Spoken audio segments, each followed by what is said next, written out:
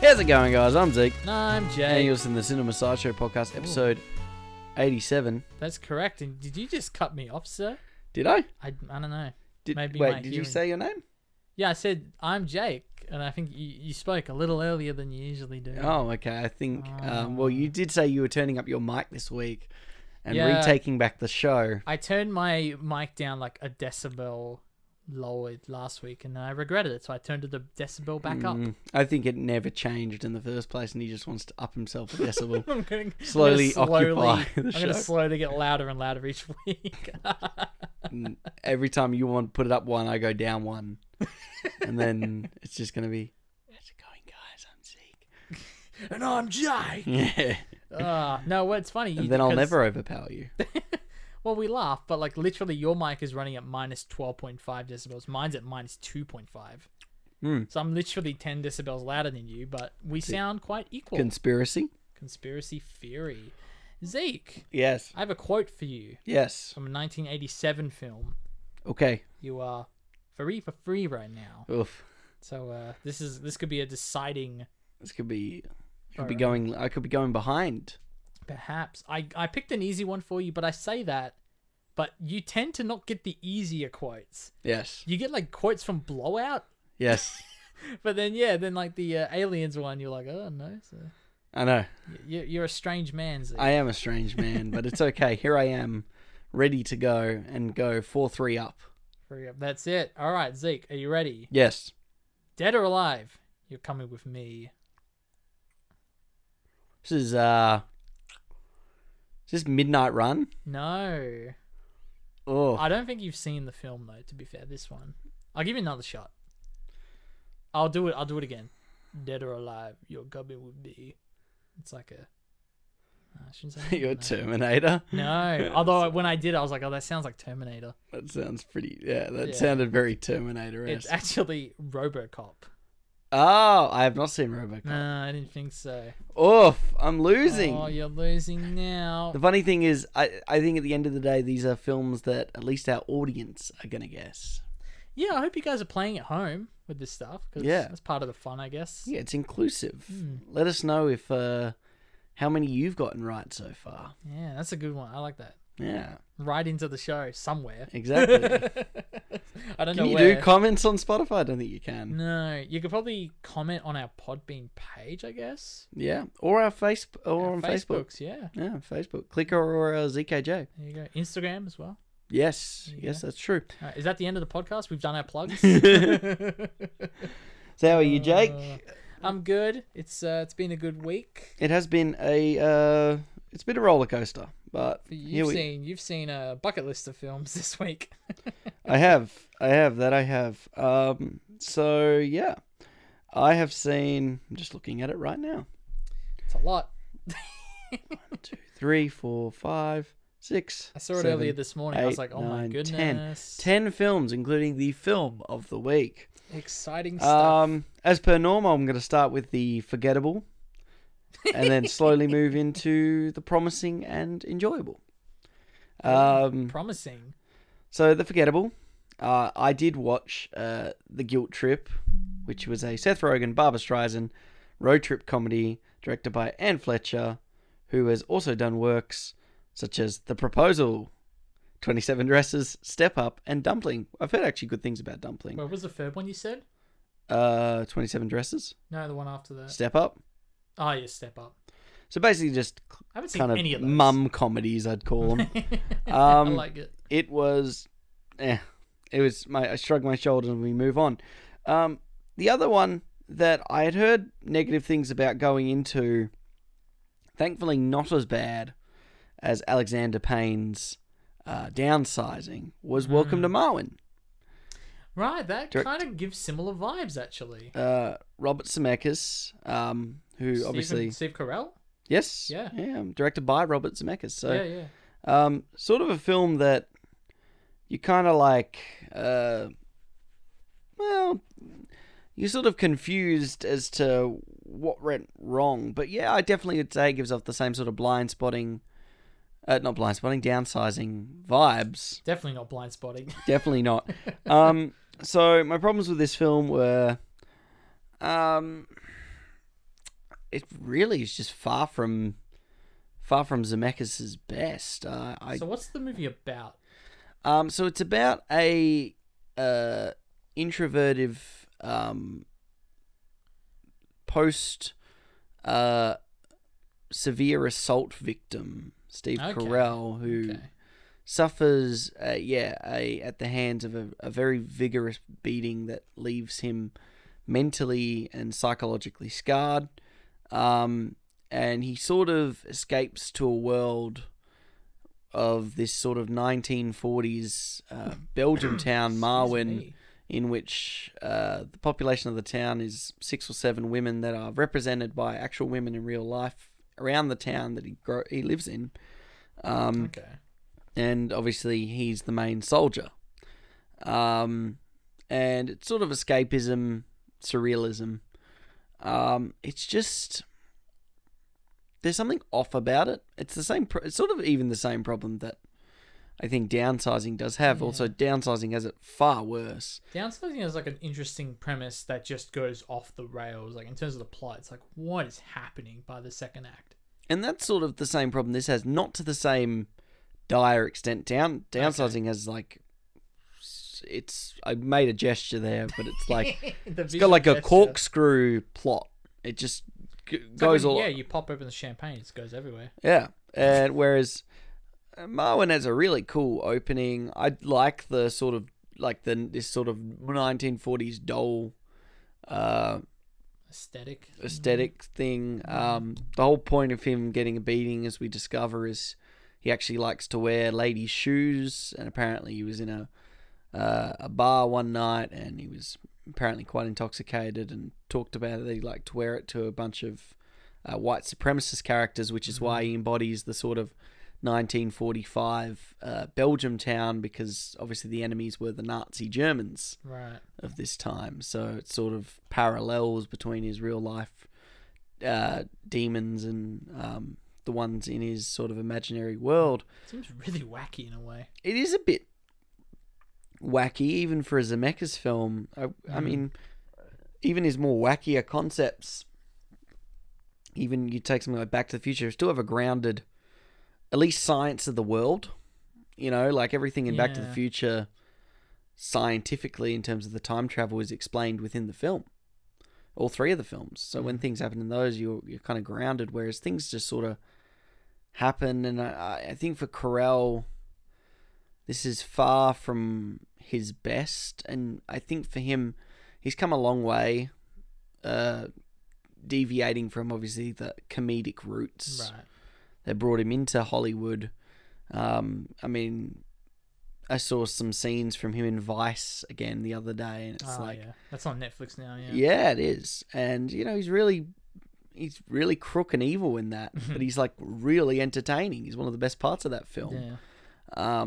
So acting-wise, I think he really has exerted his chops over the last 5 or 6 years, and this has definitely felt like a step back. Felt a little bit more hammy, a little bit more, I just not clear on where it wanted to go, I think. And I think the protagonist, though sympathetic, I guess, he's more sympathetic more through what happened to him rather than what he does. Right, so it's not like a personality thing. It's like, oh, I feel bad because this thing happened to him in the past. That's going to be a recurring theme with a couple of the films I have this week. Okay. Between protagonists that I really don't care all that much for. Oh, no. And unfortunately, this one was based on a true story, so this person actually really exists. So it's tough to sort of really poke holes at the sort of narrative thread. I guess there just wasn't. Or really, the whole thing was it was trying to get over his aunt. The through line is him sort of coming out of his own shell and finally kind of getting himself back out into the world and escaping his anxiety medication addiction. It's interesting because like so much of what you're saying right now sounds cool on paper. If the execution is done right, if the tone is done right. Is that not how Downsizing sort of sounded on paper? Yeah, but Downsizing, you never went past the idea of people shrunk themselves to help even when you watch the trailer. Yeah. And then right now it feels like you're telling me way more about some of the deeper discussions in this film. And it's like if done properly, it sounds great, but it sounds like it was just too wacky for something good. It just didn't stick, I think. Yeah, unfortunately.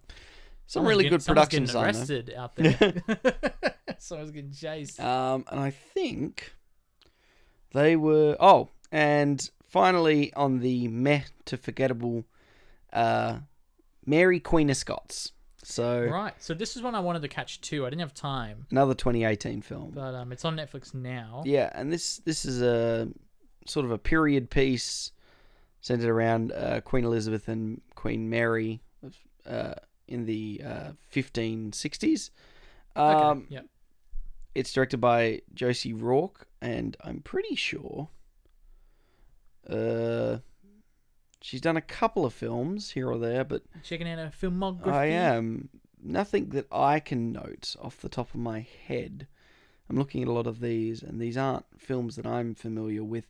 This seems to be her first real mainstream film. Okay, I see what you mean. And I'm left very seldom on it. I think, speaking of actors that we know are capable of pushing the boundaries of their expectations, I think, Saoirse Ronan, we've seen much better out of her, especially. And Margot Robbie, admittedly, too. Although I'm not a fan of I, Tonya. She's probably the best part of I, Tonya, so that's good. I really want to rewatch I, Tonya. But now that I've seen Goodfellas, I wonder how it compares rewatching that movie. Right. In a way, yeah. Yeah, so that one's definitely the one I enjoy. So I've seen better from both, and I think this film. I was saying this to you in the car before we started the podcast.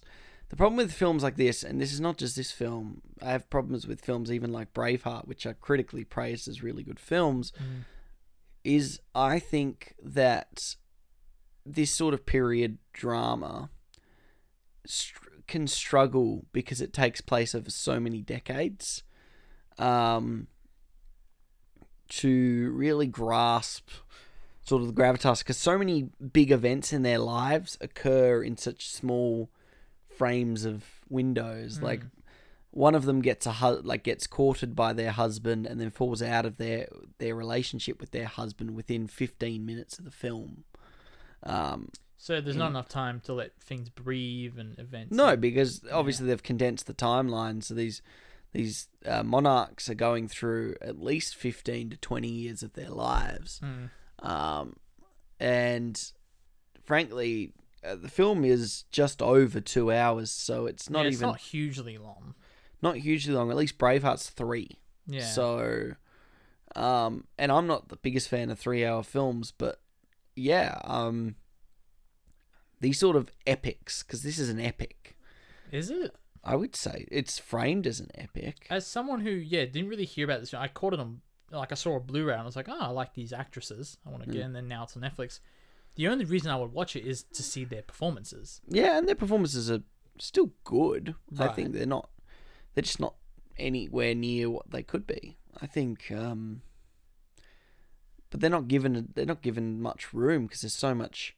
There's so much ensemble cast too. Okay. Yeah, because there's a lot of politics stuff, and I would not be surprised if people get lost in a lot of the judiciary and nitty gritty of the politics of that time, particularly because it was such a patriarchal society. So to have two female monarchs ruling at the same time, that's a big part of the plot. But it also means that a lot of the advisory people take a lot of screen time, and really do sap a lot of the sort of feminist framing that it definitely the marketing gives. I mean, even from the title, you're really pressing that this is about two very powerful women, but they never really feel all that powerful, I think. And especially, it's not like The Favourite. No, great example to whip out. You really feel like in The Favourite, all three of those women are the center points. Yeah, they're constantly clamoring for power, but collectively And isn't They that funny that the overrule everyone favorite else, is yeah. done by a male director and this was done by a female director? Mm. I think to me that just suggests that it's the power of the story you're trying to It's tell, the not the story, director. So, and I think that's what I'm trying to suggest with that statement is not any other agenda. It's solely just it's the power of the story you're trying to tell. And they had a chance to, and I think that they command a certain dominance at points, but they lose that power within maybe the first hour of the film. That real, and for the second half, they're not heroic. Neither of them is. One of them's framed as sort of tired and worn out, and the other one's comes up groveling back to the other. And I think that a lot of that's not very. It doesn't serve them well. They become very powerless very quickly, and once again, not sympathetic because their attitude in the first half of the film is so arrogant that it almost feels comeuppance. So, right. So you're almost kind of not supporting, but rooting for them to fail in a way. You just sort of especially Saoirse Ronan's character, who is so like quietly really just wants to rule all of England and is prodding Elizabeth, who's played by Margot Robbie. And then eventually it all falls apart for her, and then she comes back to her and be like, "Oh, we're sisters. You should help me out. Pardon me. Take care of me." And then the fact that Elizabeth nearly caves to this just because they're related. I'm just sort of like, well, she's kind of been prodding you. Family ties. Yeah. Am I right? It kind of reminds me, not that I have the same complaints, but when I watched Harriet, which is a very recent biopic, it was just such a meh display of like what could have been a really wonderful story. So I think I get you from that point of view. And Letterboxd doesn't think too highly of this film either. So you're not alone, I don't think. No. Okay, I'll throw it to you. Yeah. Well, yeah, I didn't watch too much this week. Obviously, I did a lot of homework, as did you, for the film of the week. So we'll get into that later, I imagine. The only other two films I watched this week was Sequin in a Blue Room. Okay. Which was a very recently released Australian film. I think it's a directorial debut from Samuel Van Grinsven. That's again. Did it live up to the baby teeth hype? No, it is not as good as Baby Teeth. I can't say that. It is an after student film though, so it's sort of within the same background. Okay. I think it's a little earlier in the filmmaker's career, but it's essentially about. Just knock my microphone. It's essentially about a character who I think is 17, who goes through this sort of very intense, very focused in terms of the filmmaking journey of trying to find this guy that he met at basically like an orgy party. Essentially what it is. And keep in mind, it's got an Australian R rating, which, to be honest, I don't know why it's got an R rating, other than just the fact that, hey, this content is about gay people, so, slap that R rating. I don't know if that's what it is, but, it was a very intense sort of, I don't want to say psychedelic film. When I say it's very focused, I mean that it's so focused on this idea of he's a 17-year-old kid who's exploring his sexuality to the point where it's not like he's questioning his sexuality. He's like, I mean, the film even opens up a homosexual film by, like, as its sort of tagline. So it's a very, like, this is a film about, not homophobia, but, homosexuality, and it's very dedicated to that. To the point where it's like, I didn't know who the main character was. It's like, he's a 16-year-old nymphomania that's meeting guys that are almost triple his age. And it's an interesting taboo subject to explore. And I like the way it's shot and all of that. But I was like, I don't know who this character is. So that kind of distracted me a bit from really liking this film. I appreciated it. I was like, okay, this is some bold stuff. And I like this and that. But I think it's getting really celebrated because it's not your typical Australian film. It's not Rams, Yeah, it's not like Australiana film. Yeah, exactly. And I think it's getting celebrated for that. But it's like, we have Priscilla, Queen of the Desert. 26 years ago now? Yeah. So, and I'm not saying like, oh, who cares? I'm not saying that by no means. But I'm just saying, like, I appreciated it, but I also didn't get that invested into it because I didn't really know who the main character was. Even some of the performances, I was like, it's okay. nothing stood out. Like when you watch Baby Teeth, which I'm glad you brought up, the performances are incredible across the board in that film. Yeah. So yeah, I think it just sticks out when you compare it. And that's to not that. because, I mean, that's not because everyone in that film is a noteworthy actor or actress. I mean, actually, for the most part, most of them hadn't been in anything of note up until that point. Are you talking about Baby Teeth or Sequin? Baby Teeth, yeah. Right, yeah. Apart from Mendelsohn, and then the others had sporadic appearances here or there, but... yeah, I mean, you got... Is it Essie Davis, that's her name? She was in Babadook and stuff, and then you got Eliza Scanlon? Yes. Yeah, who... Yeah.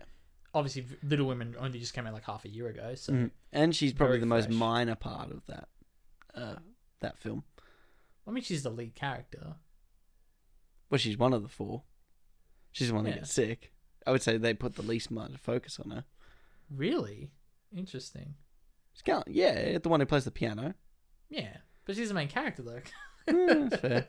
I know what you mean, but I was like, she gets a lot to do, though. In the film. That's fair. Okay. But yeah, no, I know what you mean. But I mean, and even comparatively so to this film, to Sequin in the Blue Room, it's like, I don't think these actors have really been in anything. Again, it's essentially a student feature film.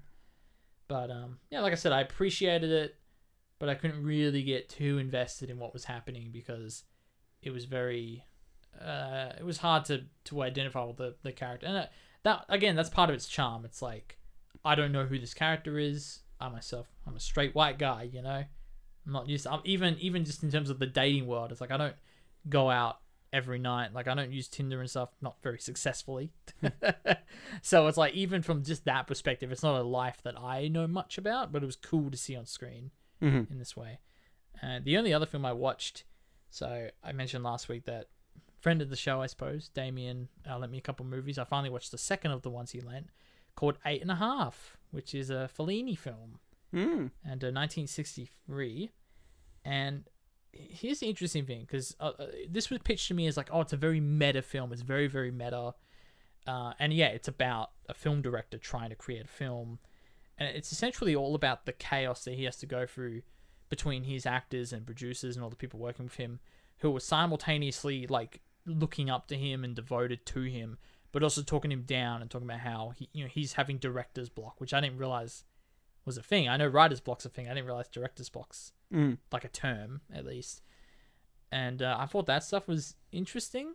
It reminded me of The Other Side of the Wind in a lot of ways. It just felt like the one that did it first, sort of thing. And not so much a mockumentary, but more like an actual, like, shot film. Yeah, exactly. But I kind of had the same experience when I watched Scorsese's Silence, which is I appreciated the hell out of it. It's very well made. But I was pissed. I was so bored watching. I was like, oh my God. It just didn't do it for me. We can say that friend of the show, Damien, is a cinematographer. So he probably appreciated the visual aesthetics over maybe the pacing. Well, I think... Because you could argue, like, I haven't seen Silence, but I imagine it's a very pretty film.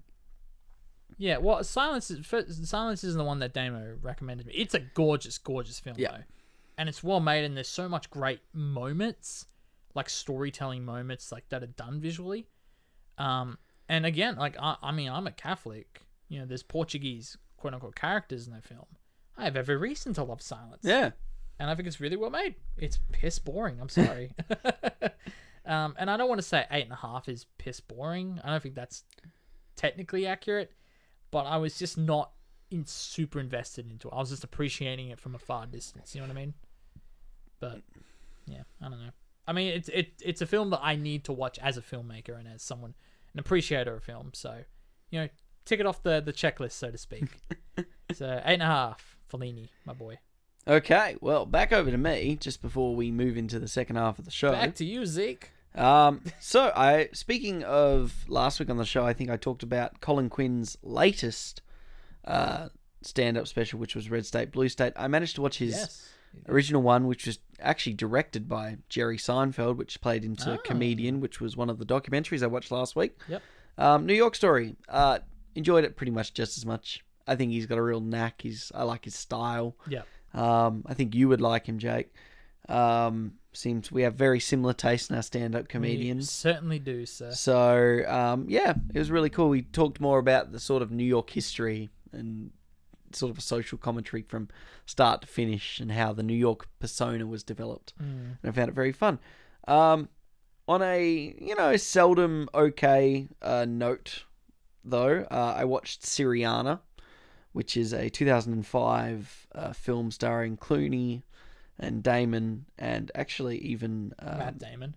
Yes, sorry, Yep. Matt Damon, George Clooney, and Jeffrey Wright, who is the newest Commissioner Gordon in the up-and-coming Batman film. Oh, here it is. I'm looking for it, sorry.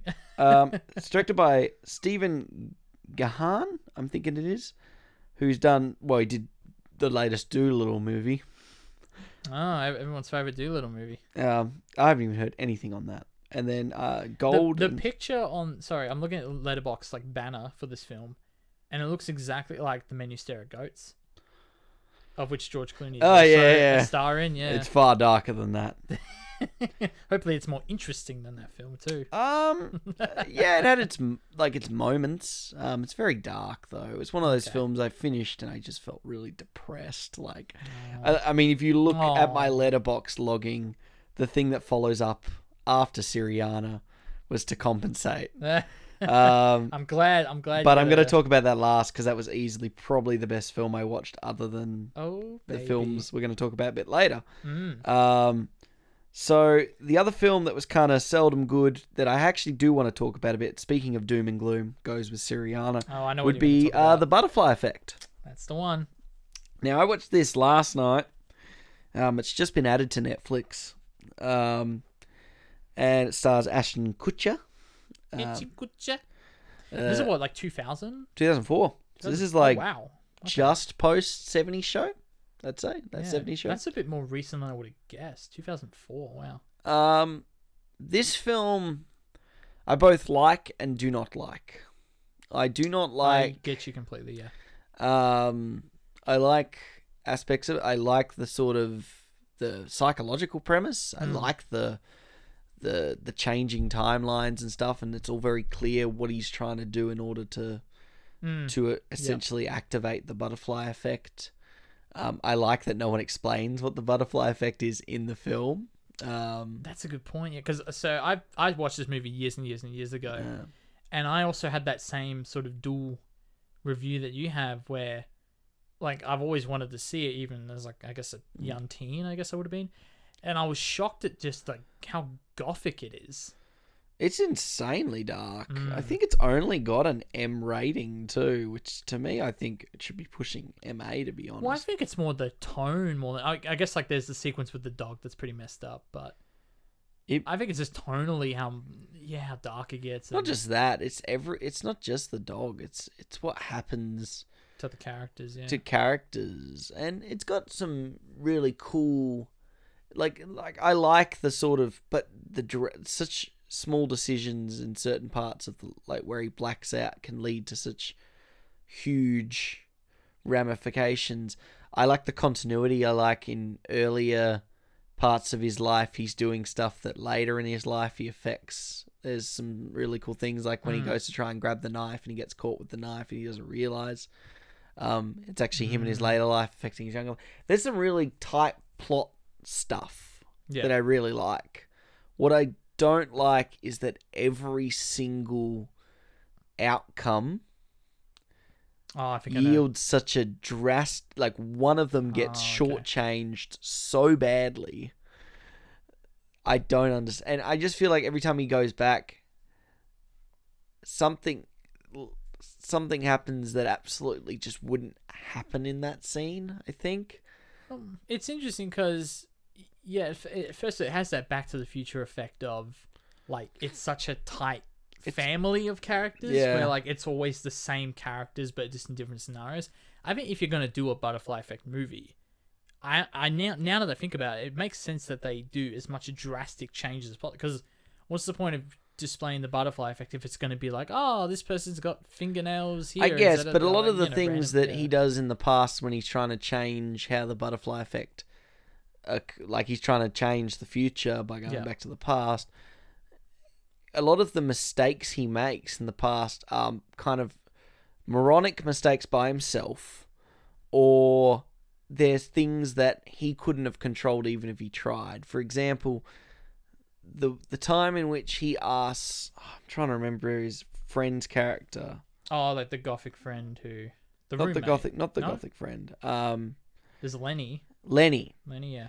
who's the fat kid from the younger childhood. When he gives him a corkscrew and tells him to cut the rope where the dog is in the sack, and then he elects to just corkscrew the back of the deranged kid. I'm sort of like, why would that kid do that? Like, Right. that kid wouldn't kill another There's kid. some messed up like actions, in this film. It's been a while since I've seen it, so I don't remember like specifics. There's some really frustrating ones where you're sort of just like, okay, you're just trying to create the timeline in the future, or the one where it's like he finally figures out, if he goes to the mailbox and pulls out the explosive before, It's like a neighbor or someone walks out, and then he ends up blowing up both his hands when it's like all he had to do was tackle the neighbor. You know, they're kids. yeah, but he's not a kid; he's an adult in a kid's brain. Oh, right. So there is no excuse. That's my thing, because he goes back and tells the pedophile dad all of that stuff as an adult in a kid's I body. remember that scene very well. Yeah. So he's an adult, so he can make that educated decision. What was as the an problem? adult. Because I know that scene leads to him. He's dating that girl, and he wakes up in like their. He's in a fraternity. Yeah. And he's living this glamorous What life. was wrong with that timeline? I forget. And the brother. Oh yeah, the got brother's told to like be a disciplined. psychopath. Yeah. And then that made him more psycho. Okay, I remember that now. Which I don't really understand that, because if he was psycho and he was told to be disciplined more, that wouldn't make him more psycho. It might make him... Maybe, I don't know. There were a lot of very little Leaps of logic. where you're just sort of like, maybe before you go rushing back this time, think about what you're about to do before you do it. But it ended up being... Well, the idea is he doesn't really know. That's the thing, that the butterfly effect, and that's the whole premise, is like you step on a butterfly in the past and you change like this whole thing. Yeah. So again, I understand why they sort of exaggerate the events, but it's like also like, how would he know what to do to fix everything? That one where he's in the really positive timeline. Yeah. Where he ends up doing really well. He obviously, the brother comes and attacks still him. out there for you, mate. The brother comes and attacks him, and he starts punching him, and then ends up killing the brother in front of the sister. I remember that. Yes. And you sort of, that to me, he wouldn't. Why would his character kill? Like, we know, why would his character suddenly be motivated to kill in that scene? Well, I mean, it was in self-defense. That's what, second or third? No. There's a moment where it goes past being self-defense and it becomes murder. That's why he ends up in prison. I got to rewatch this film because You do. I don't remember it being as problematic as you're making it out to be. No, I mean, I still sat on a 3. Yeah. I think that seems to be roughly where everyone's sitting on it, because the premise is sort of where it needs to be, and it gets you from 3.3 average. Okay. Yeah. So that's sort of where I'm sitting. Okay, so moving into more positive territory. I already talked about the Colin Quinn thing. The list goes on. I got 2 more. I watched another documentary, The Social Dilemma, which just got released on Netflix this week. I'm keen to see this one too. A 2020 release. I quite liked it. Scary. Yeah, scary. A little concerning. Sort of just talks about the logic behind Facebook and a lot of the search engines and how they operate. Yeah. Do our phones hear us? I think so. This is real life now. We're not talking about a movie. Well, we were in a lecture. This is years ago now. We were sitting in a lecture, and you had just ordered a vinyl of someone. A Jackson Browne vinyl. Yeah, it probably was. And then you basically whispered to me, because we were in a lecture, so you whispered like, "Oh, check this out! I got this Jackson Browne vinyl," and then I started getting ads for Jackson Browne vinyls on my Facebook like that day. Yeah, and that's my favorite example of that. There's a million, but... and you've never owned looked up a Jackson Browne vinyl. Yeah, I don't look that up. I don't really listen to it on Spotify or anything, like, unless like you sent me a link or something. Yeah. Yeah, it was so clearly the audio of you speaking to me in person. Yeah. Creepy. It is. And that was actually, it was creepy actually. That was quite good. They do this really cool thing where they mix the pieces to camera with obviously some really good interface stuff, but they actually thread a narrative film between it. So not a live reenactment. I think I read this somewhere that it mixes dramatic reincarnations or something. But it's not a reenactment, really. It's so that they've if made any, it up it's there. more like a narrative thread. Okay. Because the thing is, when you do reenactments and documentaries, I'm not a big fan of them. They usually look pretty corny. Because they normally look pretty corny, whereas this is literally a storytelling that reflects what the experts are talking about. Okay. So they're talking, literally they just go through a family's sort of day-to-day life and the addiction that different age groups have and what sort of groupthink that is created by Facebook and has been generated in the subconscious now affects in real life. And then the results of all that. And yeah, they do like a real through line narrative and it works really well and it seamlessly transitions between the two. Okay. I think it flows really well. It's really... when I read that, I was really worried because I don't tend to like that, but I don't say it works. Like I said, I don't like the corny reenactment sort of, oh, it's a crime drama, let's reenact the crime being committed sort of stuff. This is not one of those situations. Okay. This is very much like you actually kind of need sort of a live action reenactment in this situation because of what they're explaining. You sort of need to show it in person, how it would work in a family dynamic. And it might be a little exaggerated. Maybe that's why I refrained back from giving it a higher score. But I think it needs to be in there for this type of film in particular because it's just, if it wasn't there, it would just be a lot of experts or people that worked for Google and Twitter and Instagram and Facebook talking about this sort of situation. And I'm not sure it would be as engaging. Right. Ironically, seeing as the whole film's about engagement with technology. So I felt pretty strongly positive about that. And then, honestly, the film of the week that doesn't tie into any of the films talking about the film of the week. I watched Mean Girls for the first time. Mean Girls. And had a lot of fun with it. Don't have too much to say about it. It's a Mark Waters film. You know what's funny about that is the guy who directed Chasing the President I talked about a couple of weeks ago is also named Mark Waters, but a completely different person to that Mark Waters. Yeah, I'm looking at what Mark Waters... That broke my brain a little. It kind of breaks my mind that he was the guy who did the Spiderwick Chronicles. Yeah? That sort of breaks my brain. That was just one film, yeah? Yes, it was only one film. I've seen, out of the Mark Waters films, I've seen 4 of them, including Mean Girls now. I'm trying to see what episode, because I only watched Mean Girls the 22nd of March this year, so I'm trying to see which episode of the podcast that would be when I talked about it, unless that lands on a pre-record. I don't know. I think it does. Oh, there you go. There you go. So I probably haven't talked about Mean Girls on the show. It's a great film, though. Yeah. It's I think full credit goes to probably the cast. It really is. The strength is in particularly the big 4 that are in it. Yeah. Which are strong characters. Obviously Lindsay Lohan, Rachel McAdams, Amanda Seyfried, and oh my god, yeah, that's Amanda Seyfried. And she's in like Ted 2 and stuff. Yeah, Mamma Mia, Les Miserables. I picked Ted 2. Yeah, you did. That's the one I decided to reference. It's very odd you picked that one. She's Lizzie Chaplin too. So there's quite a few of them. Obviously, probably the biggest one out of them is McAdams. And to be honest, it's just a really fun film. It's sort of like... It nails the balance between like the high school drama from like a realistic standpoint versus like the stylistic fun version that we, as high school students, like to reinforce. Yeah, and I'd say, it came out in 2004, and it's honestly probably been one of the biggest inspirations for the last 16 years of high school drama comedy films. I mean, you got to think it's probably one of the biggest cornerstones for that stylistic, realistic homogeny of the two. I mean, you think of any of the I mean, we've watched plenty of cringy versions of something that would be trying to be remotely even in the same league as Mean Girls. You talking like Kissing Booth and stuff Kissing like that? Booth, Still F haven't the seen it. Prom. My God, I could list them. Sadly, God. I can safely say I haven't seen a lot of those films.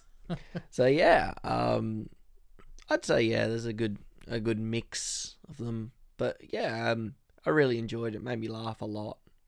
It's funny. Yeah, It's very funny. very funny. And some solid acting. So what can you say? That's all I've got, Jake. That's all you got? That's all I You got. didn't watch this any week. more films? No, not this week. Catch me next week. Well, fair call. No worries. Do you want to move into career? Do you have anything to add for the career section? Yeah. So last week I talked about how I was helping on set for The Raven. Yes. We did another 2 days, so we are wrapped at our location. There's actually another half day that I didn't really know about till this past weekend. They want to do in the studio. Okay. So I've offered like, hey, because what I'm doing, I'm gaffing, assisting, but I'm also shooting the behind the scenes video for them. So I got a lot of like photos and video and stuff. I got like 5.5 hours of footage. You got a lot of work to do. Yeah, I was like, oh crap, I gotta go for all this. But no, I'm really happy with how the footage came out. So I'm gonna go through that and then interview some of the core crew to talk a bit about that. So that's gonna be really fun to do. But yeah, we wrapped the hard part of the shoot, the 4 days out in the middle of the forest. But no, it was actually really, really fun. The problem is, yeah, I think I said the same thing last week. I don't know how much I can say because I don't know how much is privatized or whatever. Whatever Steven talked about on episode 63 is, I'm guessing, what I'm allowed to talk about in terms of the story, at least. Yes. But otherwise, yeah, that's done, and I'm back in the game, baby. This is the first set I've been on in a year. Congratulations. Since welcome back to the Hollywoos. the Hollywood. What's Hollywoob now? Oh yes. Yeah, it is. Yeah, there you go. But yeah, that's it for now, I'll say, and we'll see where we go from there. Very exciting. Well, Very exciting. It's time to move into our film of the week. But Jake, what are we watching? This week on the show, we're watching Bill and Ted Face the Music. Whoa. If it isn't the Wild Stallions. Let's rock! When your wives suggested couples therapy, do you think that this is what they had in mind? Definitely. I mean, we're a couple of couples, right? The ruler of the future tells best friends Bill and Ted they must compose a new song to save life as we know it. Music. Yes. It's the language of us all. Very clever. I don't know why I did a Yoda voice. I don't know why you did either. We should be doing the excellent.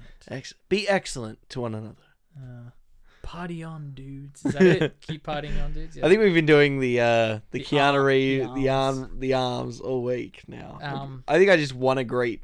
I've decided, Jake. I think I want to go as Ted for Halloween. Nice. You can do it. You can pull it off. I could probably pull off Ted. You just need to let your hair come down. Yeah, I need to find someone with curly hair, like curly short hair. Right, to be your my Bill. To be my Bill. Can't be me anymore. No. I ruined.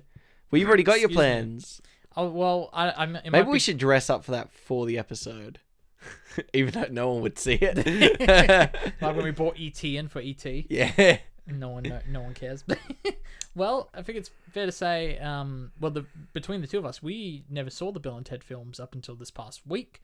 So, but we did now. We have now. So Zeke, amongst all of those films you watched, you also watched an entire trilogy of films, and I think this is a common theme for me and Keanu Reeves films, because I watched the 3 John Wick films back to back to back within a 24-hour span for the first time, and then I did the exact same thing with Bill and Ted. But not The Matrix. Not The Matrix, no. I still haven't seen the sequels. Yeah, I got them sitting. I'm looking at them right now, and I'm like, nope. You haven't seen? Not the sequels, no. Interesting. Just the original. One day. Well, they're doing Matrix 4, so we might have to. Might have to, no choice. There you go. Yeah, so this is the first time we've caught all 3 films, so we've only got one watch for each of them. Thankfully, plenty of time to digest. Yeah, we watched this Thursday night, and we're recording Monday night. Yeah. So we've had a whole weekend to think about it. The series, and especially the new one, Face the Music, we saw in a bloody theatre. We actually saw it in a theatre, Zeke. Yeah, nearly empty too, which was... Yeah. So guys, it's become a normal, sadly, a normal normal thing. Yeah. Well, the reason I mentioned it, I think there's a digital release in America. Nah. So I think a lot of Americans have seen the film on VOD at least. And that's why after we do our review, I can finally watch the Red Letter Media review of this film. Oh, I didn't want them influencing my thoughts, you know what I mean? Okay. You know what I mean? Well, do you want to speak about the first two and then move into the third? Yeah, I think that's the best way to go about it. Okay. I think both of us are on the same page on all three, maybe. Maybe both for the most part. Both think the first one's the best. I think the first one's the best, yeah. Yeah. For sure. I mean, the first one is such a great structure. And like I joked about it last week. I was like, I hope these aren't like, dude, where's my car type films. Because I've said it before, I'll say it again, they're garbage. That's a garbage film. Yes. And I was very pleasantly surprised, like 5 minutes in, I was like, okay, this is an actual movie. Thank God. But I just love the idea of it. Because, yeah, you know, we went in knowing it was going to be a wacky film. And oh, look at these silly, dumb surfer dude characters. That don't smoke or drink. They don't smoke or drink or surf, but they're just as dumb in a fun, lovable way. It's funny. I've never checked any of the behind the scenes or the inspiration behind that. But especially even in the third one, they acknowledge that neither of them drink. So when when one of them is drinking, they're like, yeah, we drink a lot now. And it's like, but you don't drink. Right, yeah, that's a good point. And that's sort of the acknowledgement that their caricatures are very much just who they are as people. And it's such an interesting comedy because it's great you bring up the dude where's my car thing because I too do not like that film at all. I think it's garboggio. But yeah, that film is not excellent. I think these three films, particularly the first one, it's probably one of the best stoner comedies out there. And when I say a stoner comedy, I mean like it's more like the lingo they talk. Yeah, like talk like stoners, basically. Yeah. That sort of stereotypical kind of, it's cool. Well, what I think makes their characters so special, and this rings across all three films, and I'm gonna love to talk about the third one in particular with this, but their characters are so optimistic. Mm-hmm. There is almost never a moment of conflict between them. There's almost never a moment where they're not in sync with each other. They're essentially the same character, which I love. Yeah. And I think that's what makes them so lovable, that they go on these wacky adventures. And the stakes, especially in the first film, are quite low. It's like, Ted's going to get sent to boarding school, but they need to pass their history test. Yeah. Yeah, and then Rufus is going to send them through time to collect all of these characters. And that first film especially is so fast-paced. It's almost too short, which I almost never say about any film. They're all really, we talked about this, they're all really tight. 90, 90, and 100. Like, yeah. Is Face the Music 100 minutes? Yes. Yeah, cool. Bloated. What a bloated mess. 100 minutes? And that's impressive, especially in the modern world now. It would be very easy to push a comedy that has the wings up to 2 hours by accident. Appetite. Sorry, what? Yes. We talked about it on Staten Island. You did, yeah. So I think film suffers for sure. And I think the tightness of this and allowing, I think there's very limited ad-lib in these sort of films because the comedy is just, mostly it's just kind of historical. A lot of historical jokes, yeah. Really clever comedy, actually. And I think that's kind of interesting. And a lot of time travel comedy, too. Yeah. So very contextual comedy would be the best way of describing it. Whereas something in like an Apatow, it just feels like he gets comedians to riff on camera sometimes. I think that's a staple for a lot of lazy comedies these days. Oh, look, it's Chris Hart and The Rock. Here's 90 minutes of them riffing.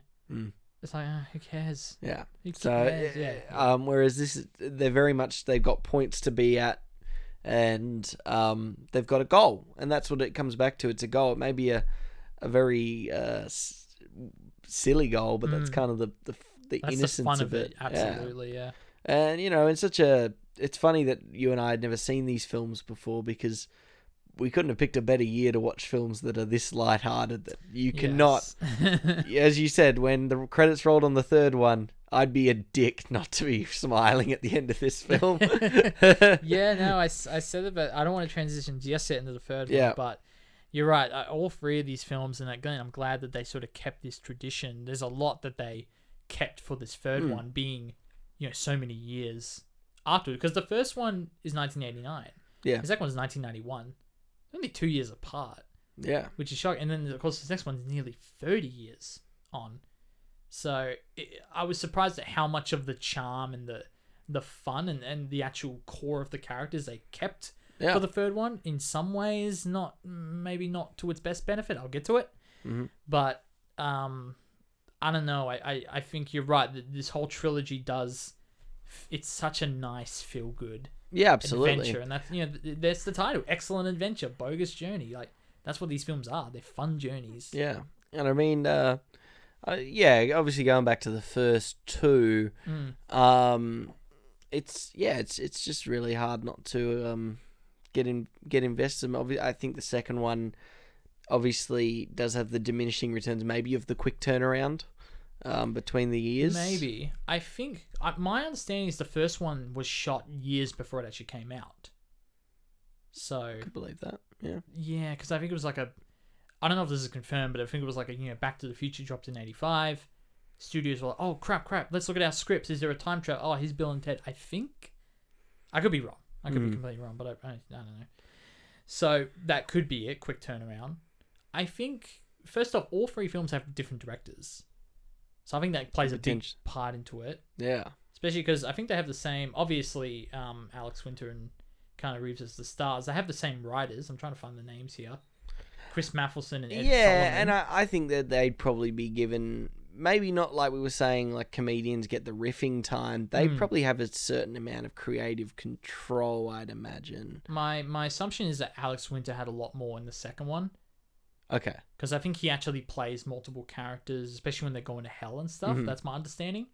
So the assumption is, that he got a bit more like, oh, well, I want to try this and that and have more fun with the film. So yeah, I think throughout, the four of them became a bigger creative unit as opposed to just the script as the script.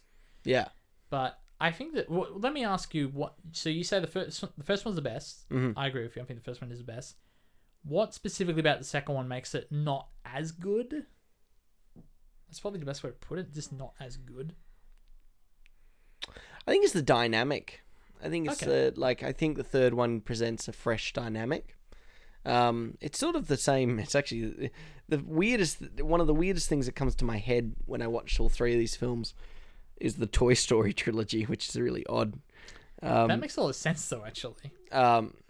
Yeah, maybe in the sense that the third one has that sort of letting go and passing of torch, and even just the big gap between the second and third films. Yeah, and maybe the second one is absolutely not a bad film, and I think I actually watched the second Toy Story film more than I watched the first one. Most people like the second one better, I feel like. But from a narrative point of view, it's not as good. I think the first one's way better. I think the first one has way more to say. I think the second one's still really good. It's like comparing... Yeah. Is it Toy Story you're talking about? Yeah, of course. Yeah. And I think this is the same sort of problem. I think that there's not enough of the stakes... I mean, the stakes are significantly raised, but... they're dying. Their princess wives are in threat of being killed in the second one. The stakes are way more tough in the second one. Yeah, but... I mean, I just feel like, it's just because... Yeah, the stakes are raised, but I think there's just a little bit. It's more of the same. Whereas I kind of I think it's a very fresh take in the third one. Okay. And adding the daughters just gave a whole new fresh experience to the whole thing. Yeah. Which is sort of the same dynamic that Toy Story 3 has with. Barbie and Ken are new characters in that one, I guess. Yeah. And even just like Woody's sort of exploration into a new kid's world and eventually leading to them letting go. I mean, there's it's a different sort of dynamic too. Toy Story 2 is just sort of a road trip film too, essentially. Yeah, well, there's a bit of a heist film in there too, I reckon. Oh yeah, right. I'll give you a heist. Yeah, I'll give you a heist film too. Road trip for most of it though. I've never seen you so animated in there. Yeah, okay. Yeah, fair. I think I that's the first parallel that came to my head. It's not a bad one. I'll give you that. And I just think the second one just feels a little bit more like the cycle, the bit of recycle, and that might be even if they were delaying the release of the first one. Obviously, there's not nearly as much difference in time between 1 and 2 as there isn't between 2 and 3. Yeah, exactly. You can't deny that for sure. And I mean, there are problems in the third one, which we'll get to. You pointed them out, and they're very apparent problems. Sorry, I pointed them out. It's very true. But yeah, I just think that I find the second one still funny. I find them all really funny, but they're funny. I think the second one's really interesting because I don't think it's. At the same time, I can see someone liking the second one the most because it is sort of way more wacky than probably either of the other two are. Well, the first one is like, okay, they're progressively going back and back in time, collecting figures of time. And the second one is like they have twins sent back to the future to kill them. They're killed. They go to hell. It's really all over the place. And I think structurally it's a little chaotic. yeah. But the production design in particular and the direction I thought was really weirdly good in the second. Like some of the camera angles, like there's one where it like pans into the back of a van. I was like, how did they get that shot? And then even when they go into hell, it's like this weird German expressionism in the in the way the hell's designed. Yeah. I was like, there's some really like fantastic stuff in the second movie. It's a very expressionistic film for a stoner comedy. Very Well, good. I was just surprised, and I think it was, excellent. I'll quickly check who directed the second one. Actually, I should have it in my notes here. The difference between the two. I guess I don't. I'll just quickly. It was Peter Hewitt. Who did the second one? Yeah. Okay. Who also did Garfield the movie. He did. Yeah. Zoom. Which Home Alone is this? Not everyone's favorite. I'll tell you that. No, I think he did I think he just tried his darn hardest to make a really good film. And I think, I just think the simplicity of the third one just sort of shines more than the second one, I think. But that's why I stand with the first two. There's a couple of, late 80s, early 90s slurs and things that don't quite hold up today. There's a certain F-bomb that drops. Yes. They certainly didn't drop in this third one. There's a weird thing with the stepmom, which I thought was Stacey's mom. I don't know that. Well, they call that back in the third one. That's back in the third one, yeah. But that was a weird.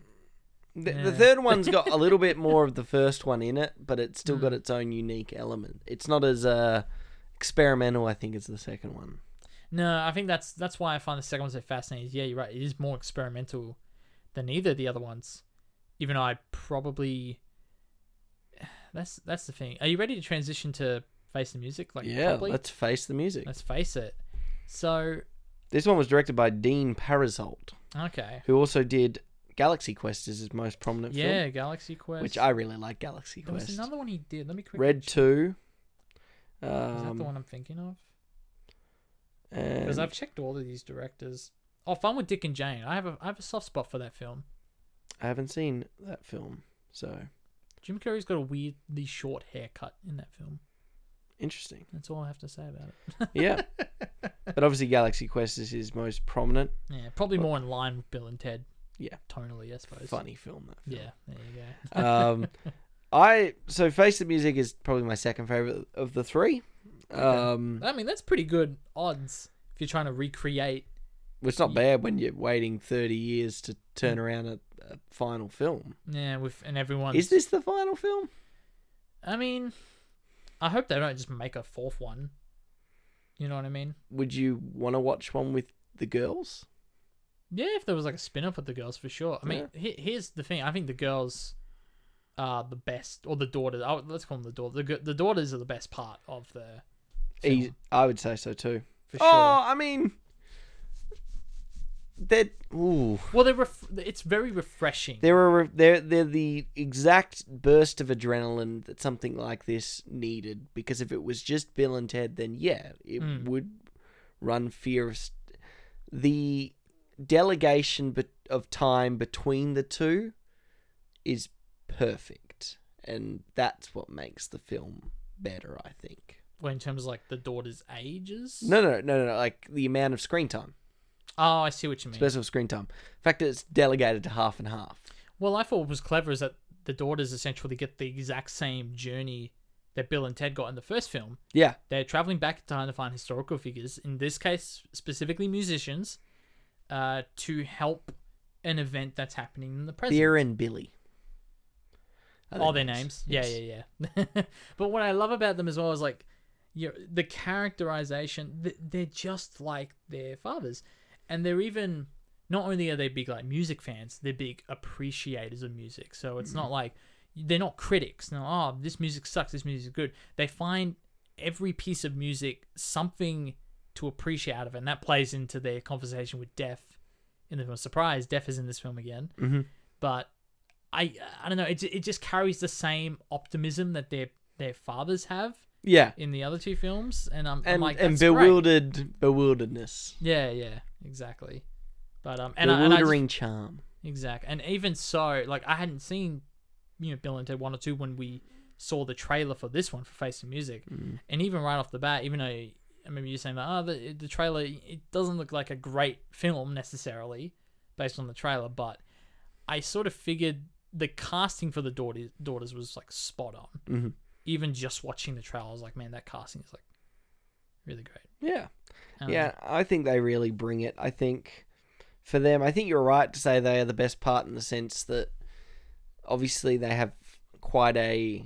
I mean, it's not like... It was big shoes to fill in the sense that you want their performance to be of the same ilk. Yeah. And I think it nails it. I think it does. I think they nail it, the fact that we're willing to be like open to being like, oh yeah, I'd take a spin off. That's amazing. The female spin-off. No, and it doesn't feel like it's shoved down our throat. Is the best part.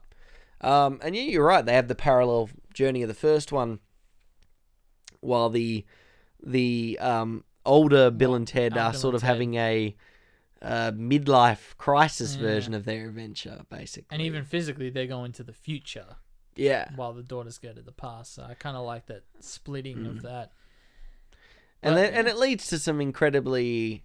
I think Bill and Ted have the more comedic side of this journey, I think, out of the two. Yeah, they have the more absurdist side. I guess. Well, in terms of like the comedy aspect, you're right. Like them bumping into alternate versions of themselves and getting progressively more unhinged. Yeah. So they're fine because they're just like alcoholics the first time, and then they're breaking into houses willing to kill people. Yeah, and then they're jacked up prison, which is the thumbnail for this week. Yeah. But that was fun. I wanted to find one with the daughters, but I was getting in good aspect ratio 1-to-1 is way harder than it looks sometimes. But hey, that also works. You're right. They definitely, in terms of the physical comedy aspect, Bill and Ted definitely get the bulk of that.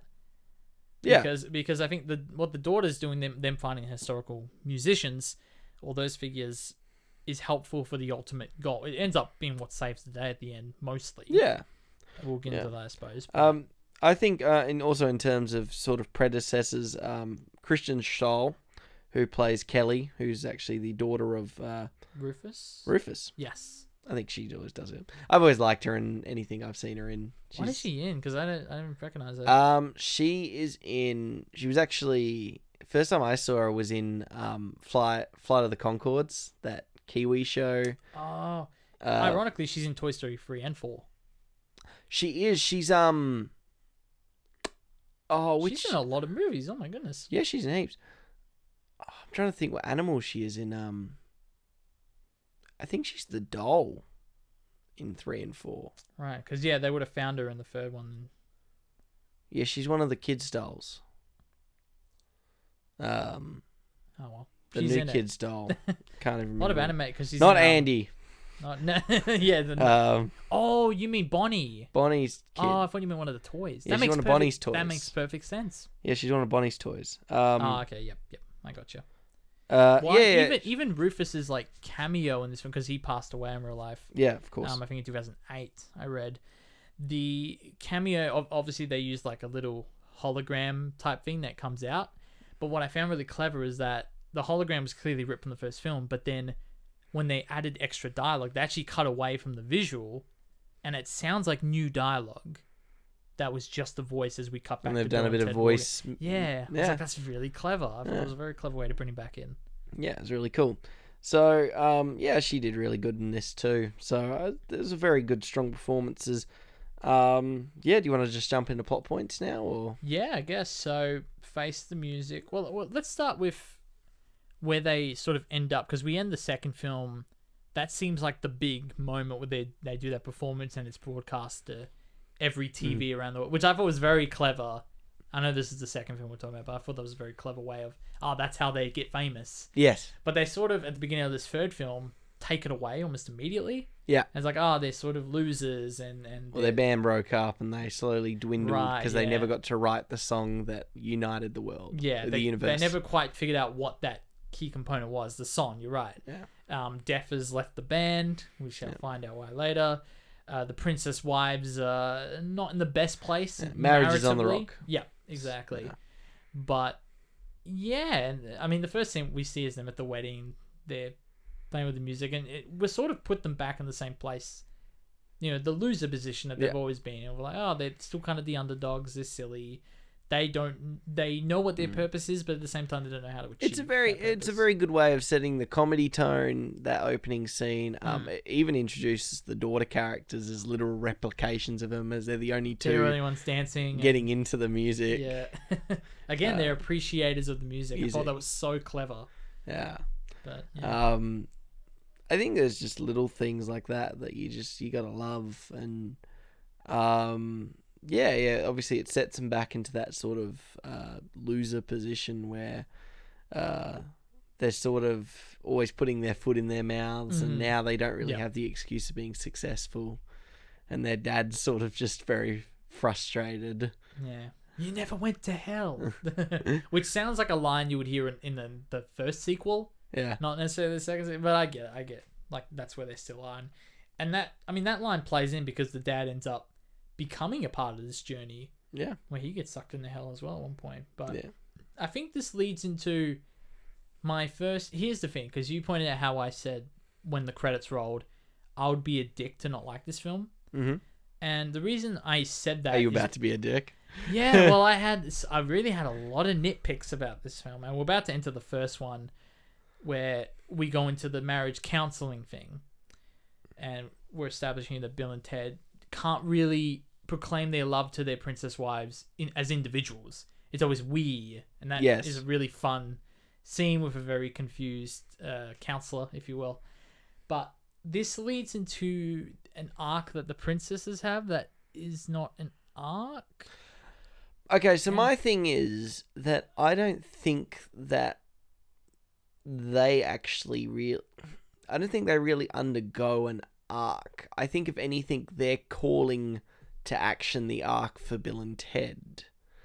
So their disgruntled marital status needs to be recognized and then rectified by Bill and Ted.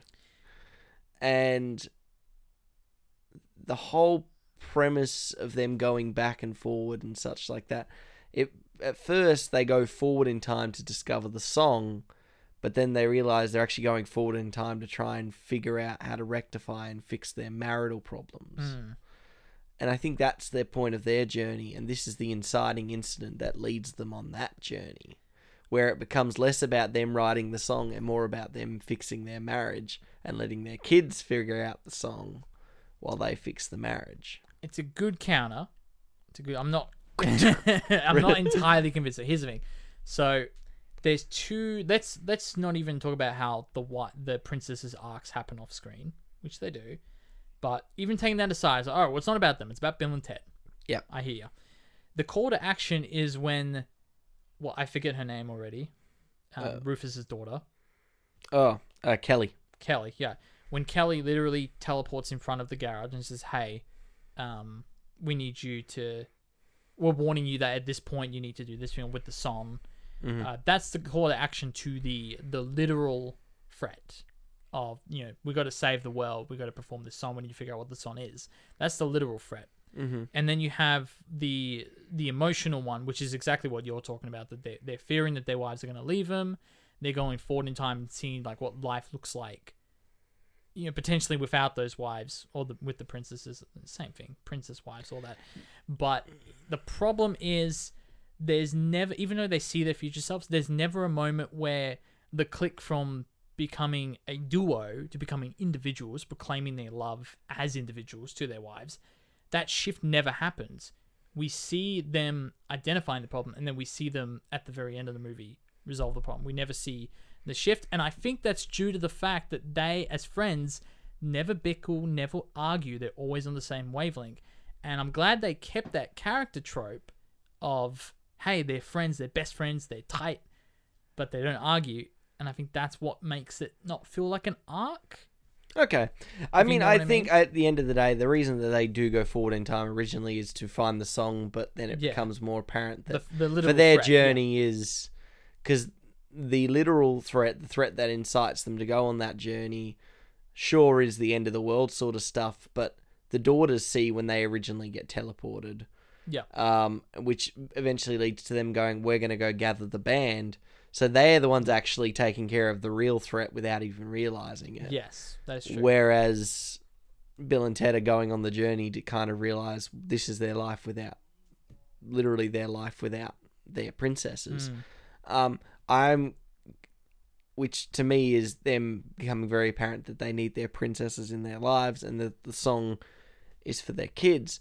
However, I do agree that when they say, I love you, instead of not we love you, Yeah. there's not a scene that bridges the We two. don't see that shift. There's not an admittance of them missing their own particular princess, because they still, even when they're like, we're without our princesses, there's still a we, even when Right. they're admitting they're lost without their princesses.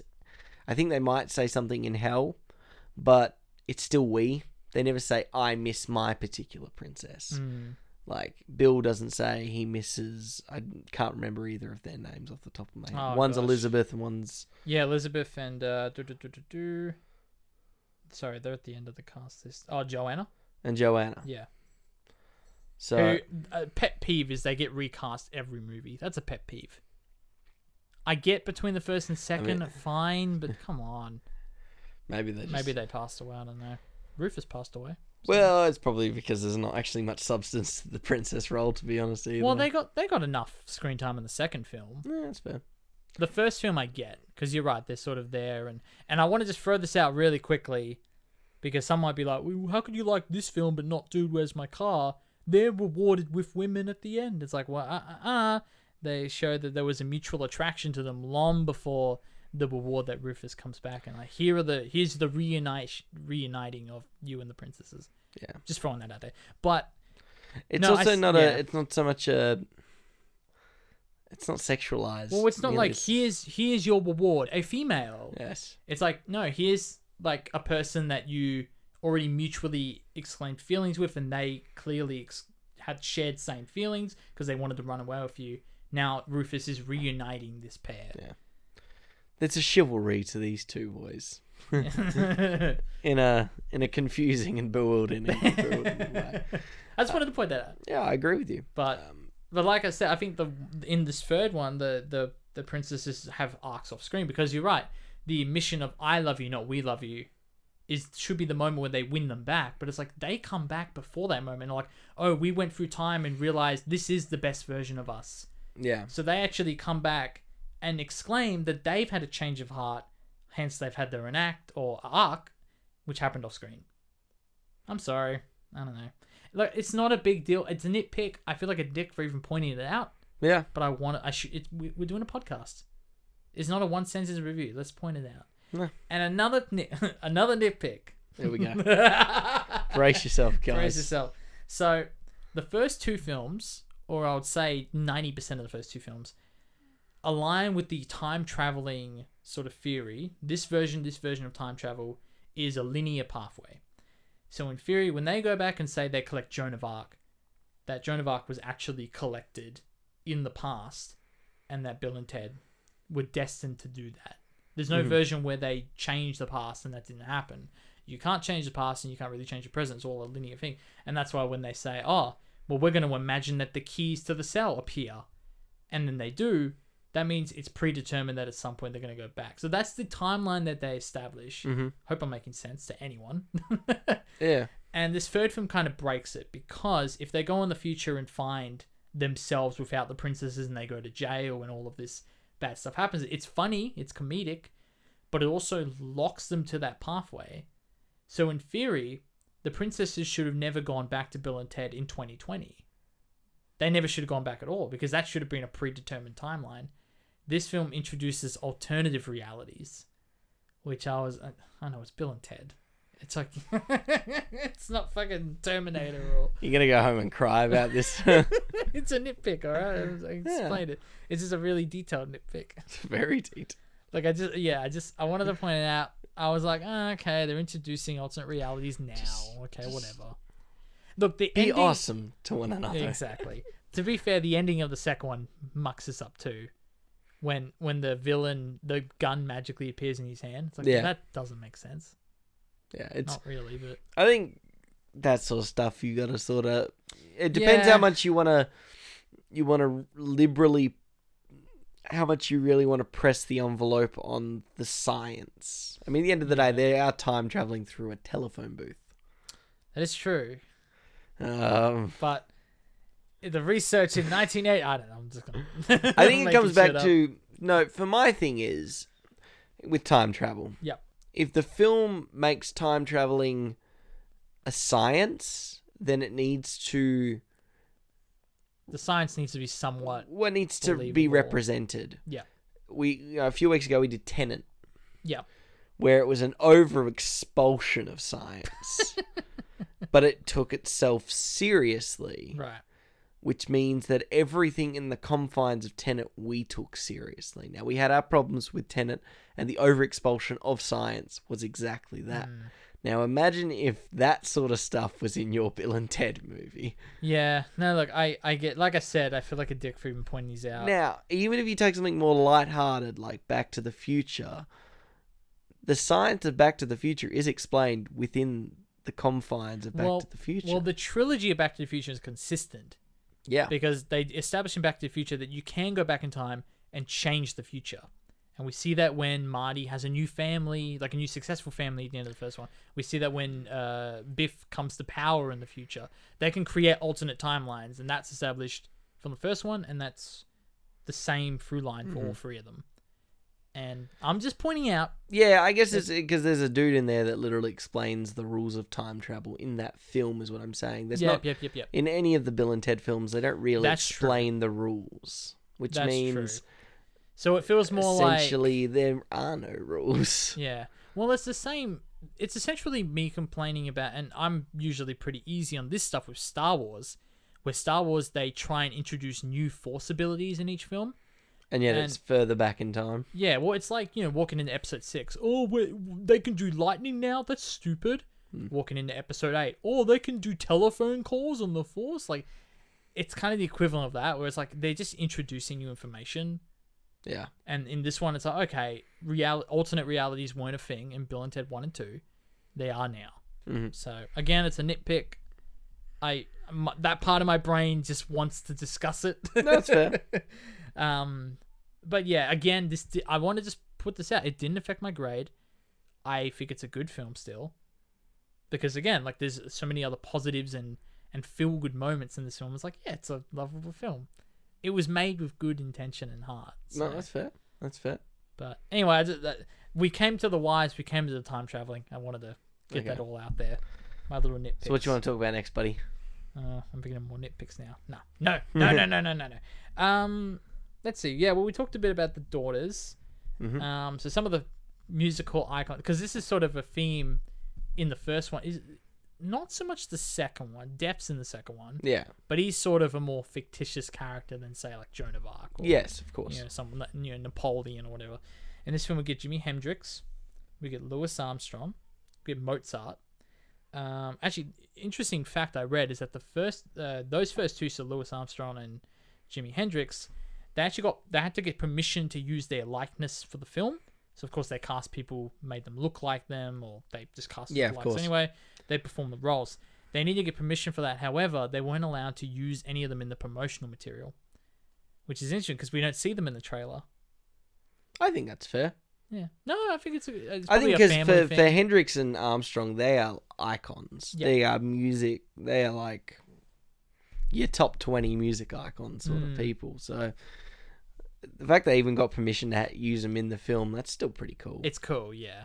And And again, like the marketing, it's like who cares? plus, It's the movie. it's almost like an awesome thing that they're not in the trailer because it's such a It's a surprise. it's a fun surprise to get in the film. Yeah. Like the bit where It's a good way to where look you at it. see Hendrix for the first time, you're like, oh wow, they're gonna have Jimi Hendrix in this There film. he is, my boy. So But yeah, and like I said, it's so nice that the daughters get that arc. And I guess we talked a lot about arcs in this film, and a lot of them do intercross at the end. So I think probably fair play to talk about that. And you talked a bit about off the show. You talked a bit about how you loved that it wasn't too hammy with the female power representation thing. no, Because it's there is- non-existent in yeah. that sense. It's like it's ghostly in terms Ghostly. of yeah, No, I know what you mean. Yeah. it's Well, they're totally there. Like it comes back to here's my thing, right? Because obviously, I think a film like this, what it's trying to do is it is trying to potentially gauge if there is a spin-off audience for this, and I do think this film's going to get a spin-off. The scene is there. The passing of the baton Yeah, is absolutely in this film. Right, literally the USB crack. yeah, Yeah, I think it's there. I think you're right. Yeah. And to me, that is okay.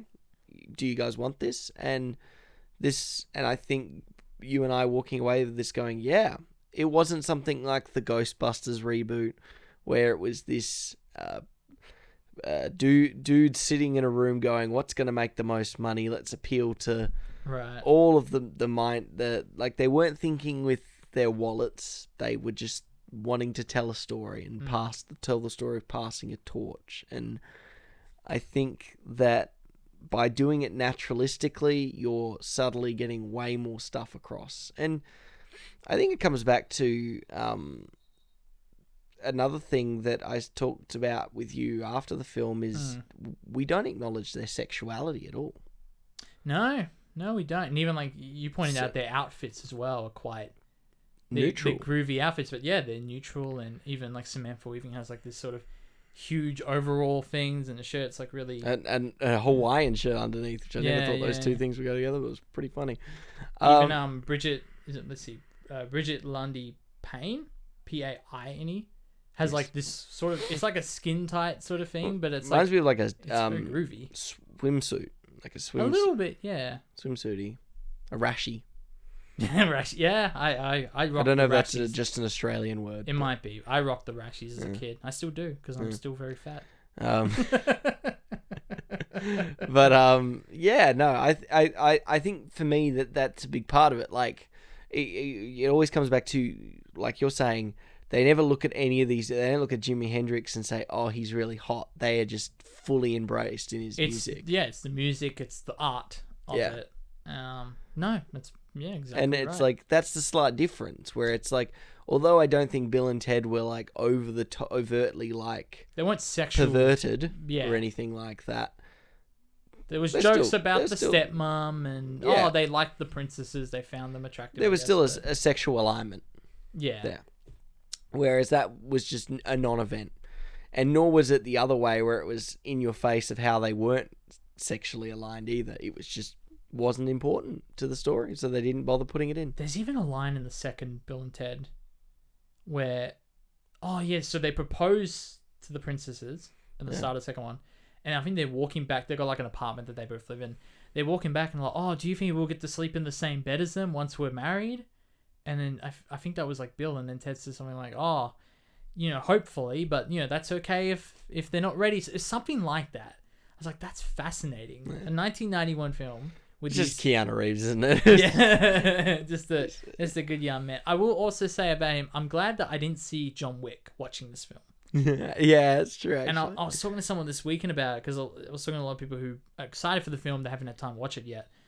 But they were very worried that, it's going to be Keanu Reeves. Keanu Reeves is big now. It's just going to be John Wick without a beard. And I didn't get that sense at all. It's like, oh no, this feels like he went straight back to being Ted. Yeah, it felt like a natural continuation from the last two films. And it's weird because it's like you look at, I think we talked about it in our Matrix episode, and it's like with him, it's like for someone who doesn't feel like he has a really big range, he has done quite a range of characters. Well, I think that's why he's so perplexing. yeah. Well, just beloved. Not only because like he's such a nice person, he has this like extensive background, but yeah, the range of films he does, where he does the stoner comedy, and then he does the groundbreaking sci-fi film, and then he does like the go-to action films of the last decade. I think just he doesn't have a range of acting or performances, but he fits in these little narrow boxes for each of these genres and just plays them the way that he does. He's not trying to be this like over-the-top action. He's not Bruce Willis. He's not trying to be Bruce Willis. And I think that's what makes him special in that way. Yeah. I think, he's just really engaging, and the way he plays off with Alex Winters is just incredible. You can't buy that chemistry. And I love that Alex Winters still has the energy for it. It feels like he's waited his whole life to do this third film. Yeah, for sure. Because he hasn't, sadly, he hasn't had the career that Keanu Reeves went on to have in the 90s and so forth. So it was good to see that it wasn't like this, hey, I'm back in the limelight performance. It just felt really naturalistic. And the fact that we watched all three of these films, within a couple of days of each other, and we can say, yeah, it didn't feel like a jarring jump. This felt like a natural continuation. It didn't even feel like a lot of, stuff in your face throwbacks. It didn't feel like there was too many moments of, hey, remember this? Remember the phone booth? There were a couple, but it felt natural. It felt supernatural. So, again, I have a lot that I like about this film, despite the nitpicks. No. Can I do one more nitpick? Sure. We actually talked about this off the show, and you got a defense for this, so you can throw it back at me if you want. But, probably will. Yeah. So a bunch of characters get killed, but we haven't even talked about the robot character yet, who's hunting them down. And actually, you know what? I don't even like that. That's even. Why did they send a robot to kill Ben 10? I don't get it. Oh, because they believe it's because they haven't come up with the song. They actually believe that they might be the catalyst for saving the world if they die, rather than because it's become a theory. Enough. There's a whole scene about it. I thought it was there is. I'm sorry. Plus, when you're on DEF CON, you're at the end of the world. Yeah. The desperate ideas start to. Yeah. Yeah. I to be fair, there was definitely a scene about. I do remember it. Just in my head, I was like, oh, what? Do they think killing them's going to solve anything? But that makes sense. That they might actually be the antichrist of the situation. I get it. I do get it. But he goes on to kill, all of the musical icons and the daughters in 2020. But then, and again, this is almost reverse chronological, but in terms of the timeline, he then goes to 2024 and kills Ted's dad. And then he goes to, I think it's like 2063. Dennis. This is his name. Dennis, yeah. He's got the big Dennis something McCoy. Yeah. He's got Dennis the big... Caleb McCoy. McCoy. That was like dumb fun. Yeah. When he's talking to everybody in hell. You like when it's like even Bill and Ted are starting to get a little annoyed with him. They're like, okay, shut up now. Yeah. But even like they're panicking trying to find their daughters, and they're still like, he's like, can I come with you? Even though that he was the guy who killed them. Yeah. Come on. I think it was kind of clever though, because they do show that they basically kill themselves though in that scenario. Yeah. They do run over and like, no, kill us. So I thought that was clever. But here's the thing. They were all killed in different timelines, but then they end up all together in hell. And there's still a ticking clock to when they have to perform the song. There's still a ticking clock. I'm just saying, guys. I'm just saying, what did they die in the future, but then they went into 2020 hell? What's going on here? It's fine. The movie wouldn't work without it. It's fine. I think my counter was that when you go the logic, from a mythological... The spiritual world is different, like a timeline. Well, they're different planes of existence. Yeah. I get what you're saying, but there's the ticking timeline. That's my only defense. Oh, yeah, no, we've got 20 minutes till we have to play. But they still get teleported back to that part in time. Is it teleported through time, or is it? Yeah, they go back to that plane of existence. All right. I'm still counting it. If they go forward in time, they're allowed to go back in time too. I'll give you the robot. That makes perfect sense. I'm still holding on to this one. Okay. The hell timeline. Okay, Boomer.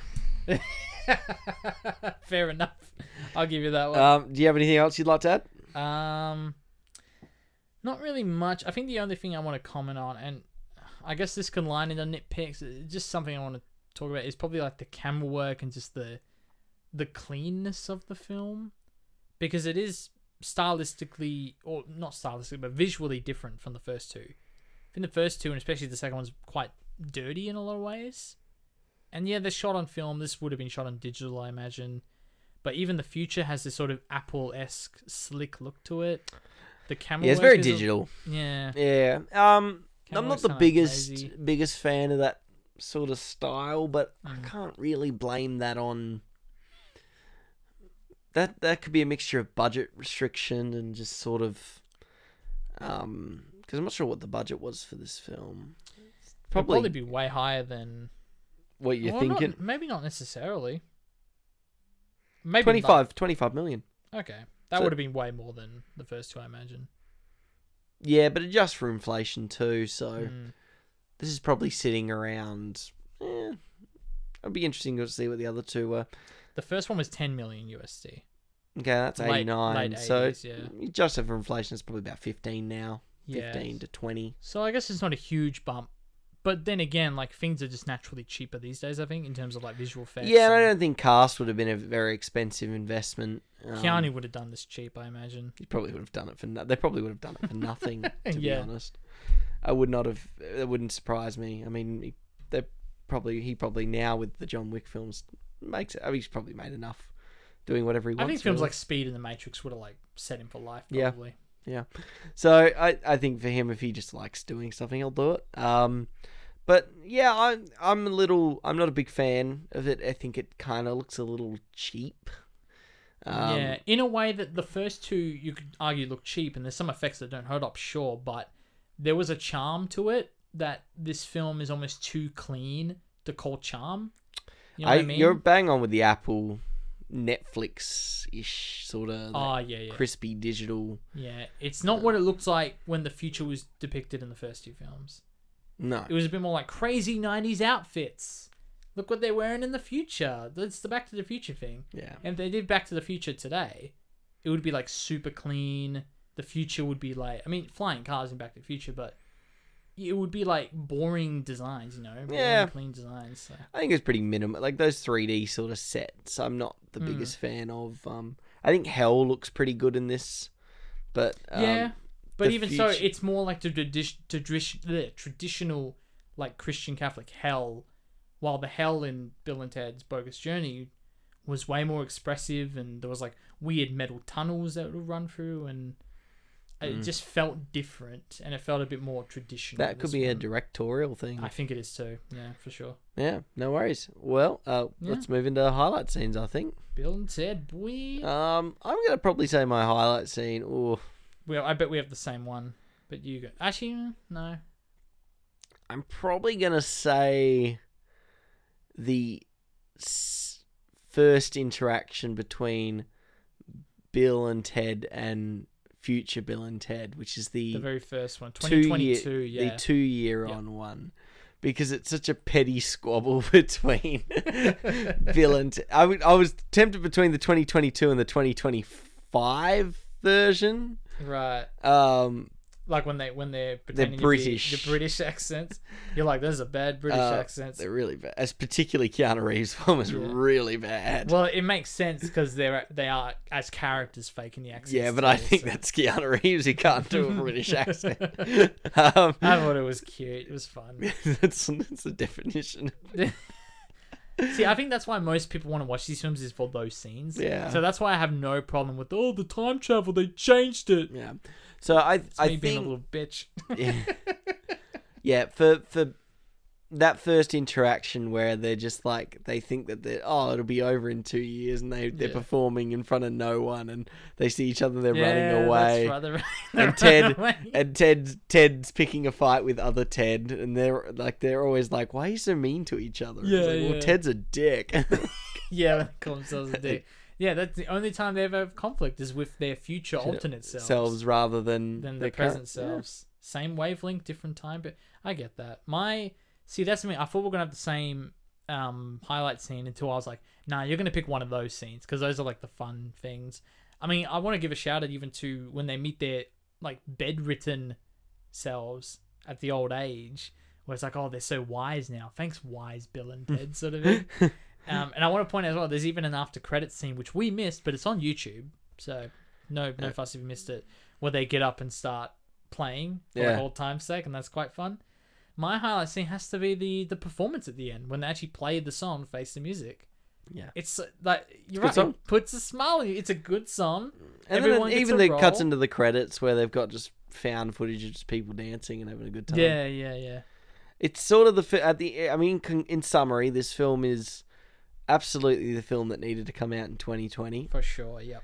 And it's sort of a film that people just need to watch. I think even if you haven't watched the first two films, you probably could just quickly. Honestly, they're short films. They're short films, but I watched them if you went into this blind, you probably wouldn't have too much of an issue because of the expository opening. Yeah, they do a good little previously on section, which was really well done. There's probably enough in there to just go into this one if you just want to watch this one. But honestly, you'd be missing out on the first two. So, well, yeah, that's a good point because the first two were just as good. I mean, I'm still under the impression that this third one's probably the least good one. But again, that's how I would phrase it, the least good one. It's not like it's the bad one. It does what it needs to do. So you're right. I think definitely check the other two out because it's worth it. It's an excellent adventure, as they say. I love just that performance at the end. Just Jake, I hope we awesome. continue to be excellent to one another. Absolutely. Bill and Ted Face the Music is currently out in cinemas, and I guess if you're in America, it's out on Fandango would probably be the streaming service. Yeah, it's like isn't it like a ticket thing? No, for them it's like they like rent it. Oh, Americans. Yeah, they're Americans. Yeah, exactly. Cinemas here in Australia. Check it out. That Voice. No worries. Bridging into what's new in cinemas and streaming platforms, Jake. Well, I'll take a skip on Netflix because. Zeke, we keep doing this. Yes. We keep forgetting to pick a film for next week. Now, there's a Netflix... How do we do this? We keep forgetting, man. I don't know. We get distracted. Now, there is a film that's coming to Netflix this week. I think you would be more than happy to do it as our film of the week. So, okay, let's just do it. You happy for me to just take the liberty? Yeah, you just take it. You take the liberty. I'll trust you. So I'm going to give that a skip. It's been 87 weeks. You'd hope I'd just trust you by now. Exactly. Well, also coming to Netflix this week is Bumblebee, if you're interested in that. One other film that we're going to get to in just a moment, guys. On Stan this week, it's a big week. We've got Clueless, Ferris Bueller's Day Off, Terminator 2, The Twilight Saga, The Host, which I'm hoping is the Bong Joon-ho film, The Host, which is great, and the first 3 Rambo films. Sounds interesting. Coming to Disney Plus this week is the Tom Hanks film Big, as well as Spies in Disguise, which stars Tom Holland and Will Smith. You made a facial expression at Big. Yeah. Have you seen it? I have not. I haven't either. But I know he dances on a piano. I know that's a thing. If you're looking for a classic to watch in the next week, Luna are hosting a double screening next Monday, so September the 21st, I believe, of Easy Rider and Midnight Cowboy. Did you say Midnight Cowboy at the start of the show? Was it the one you guessed?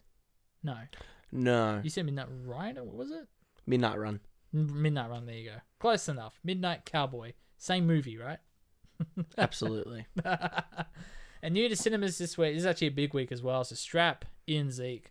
Strapped in. Hold on to your butts. Holding on the butt. An American Pickle, which sees Seth Rogen play an immigrant worker at a pickle factory who was accidentally preserved for 100 years and wakes up in modern-day Brooklyn. This is one I've seen do the rounds, but I guess it's coming to cinemas now? It seems okay. Seth Rogen looks really dirty in this film. I can imagine if he was in the 1900s. Yeah, he's a pickle man or something. This is one I know you're very excited for, Zeke. The Translators, which sees a group of people confined into a bunker to work on the worldwide translations of an eagerly anticipated final book in a trilogy, only to have the first few pages leaked, and it becomes a bit of a mystery of who done it, who leaked the pages. And if we saw the trailer for this before Tenet, pretty cool. It looks cool. Looks really cool. Yeah. So I think that's out in the next week. Let's see. Also coming out, The Broken Hearts Gallery, which sees a New York art gallery assistant create an expedition of souvenirs from past relationships in the wake of being dumped by a boyfriend. And finally, an animated film called Astro Kid, which sees young William separated from his parents while traveling to space and must learn to survive on a strange planet alongside Buck, a survival robot. Sounds like fun. That does sound like fun. Sounds like a little bit of fun. So, yeah, this new film coming to Netflix. You saw the trailer for this a few weeks back, and you seem pretty keen. Okay. The name of this film, and I guess we're doing it next week on the podcast. Yes. We'll be next to each other. But Jake, what are we watching? Next week, watching The Devil All the Time. Happy birthday, Happy birthday, honey. Happy birthday to you. Well, this was your daddy's. Brought back from the war.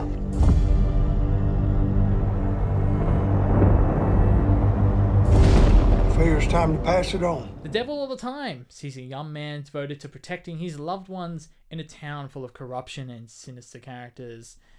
And Zeke, this is a big ass cast. Got Tom Holland, Robert Pattinson, Bill Skarsgård, Sebastian Stan, Jason Clarke, and we mentioned earlier in the show, Eliza Scanlon. So she's really getting a career, this young little girl. Yeah, it's going to be a spicy film. Yeah, so I just sort of dropped this on you. Does it sound alright?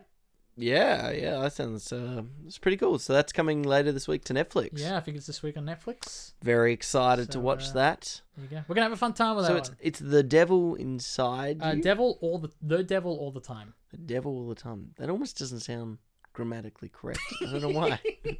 Sounds a little off to me. Yeah, no, Obviously, I with agree. the news with Robert Pattinson's Batman trailer came out a couple of weeks ago. That's true. A lot of yeah. hype. Obviously, Holland's been defined by Spider-Man for the last 5-6 years. So, Oh my, 4 years, 5 years, yeah. 2016. Yeah, Civil War. Okay. So this would be a pretty interesting look in. You know he's been Spider-Man longer than Andrew Garfield was Spider-Man. Really? Yeah. Because Andrew Garfield was only Spider-Man for 2 years technically. Wow. There you go. Fascinating. Well, until then... Yeah, enough of Spider-Man. No, honestly, it's just be interesting to see these two. Obviously, Patton's done plenty has built his reputation from the ground up in the last decade, so it'd be great to see another film with him in it. Very exciting. But for Holland especially, this would be nice to see him more bridging into more adult roles. Yeah, hopefully. I'm trying to... I haven't seen him in anything super serious. Lost City of Z, but that was pre-Spider-Man. I haven't seen Lost City of Z. It's good. Charlie Hunnam, him, and Patterson. Oh, So it's a reunion. yeah, this is, I really like it. It used to be on Netflix. I don't think it is anymore, unfortunately. But if it was still on there, I would actually, if you could sneak that this week. Lost City of Z. Yeah. Okay, I'll see if I can check it out. No in worries. Time. But until then, thank you for joining us for the Cinema Sideshow podcast. I was Zeke, I was Jake. and we'll catch you next week with The Devil All the Time.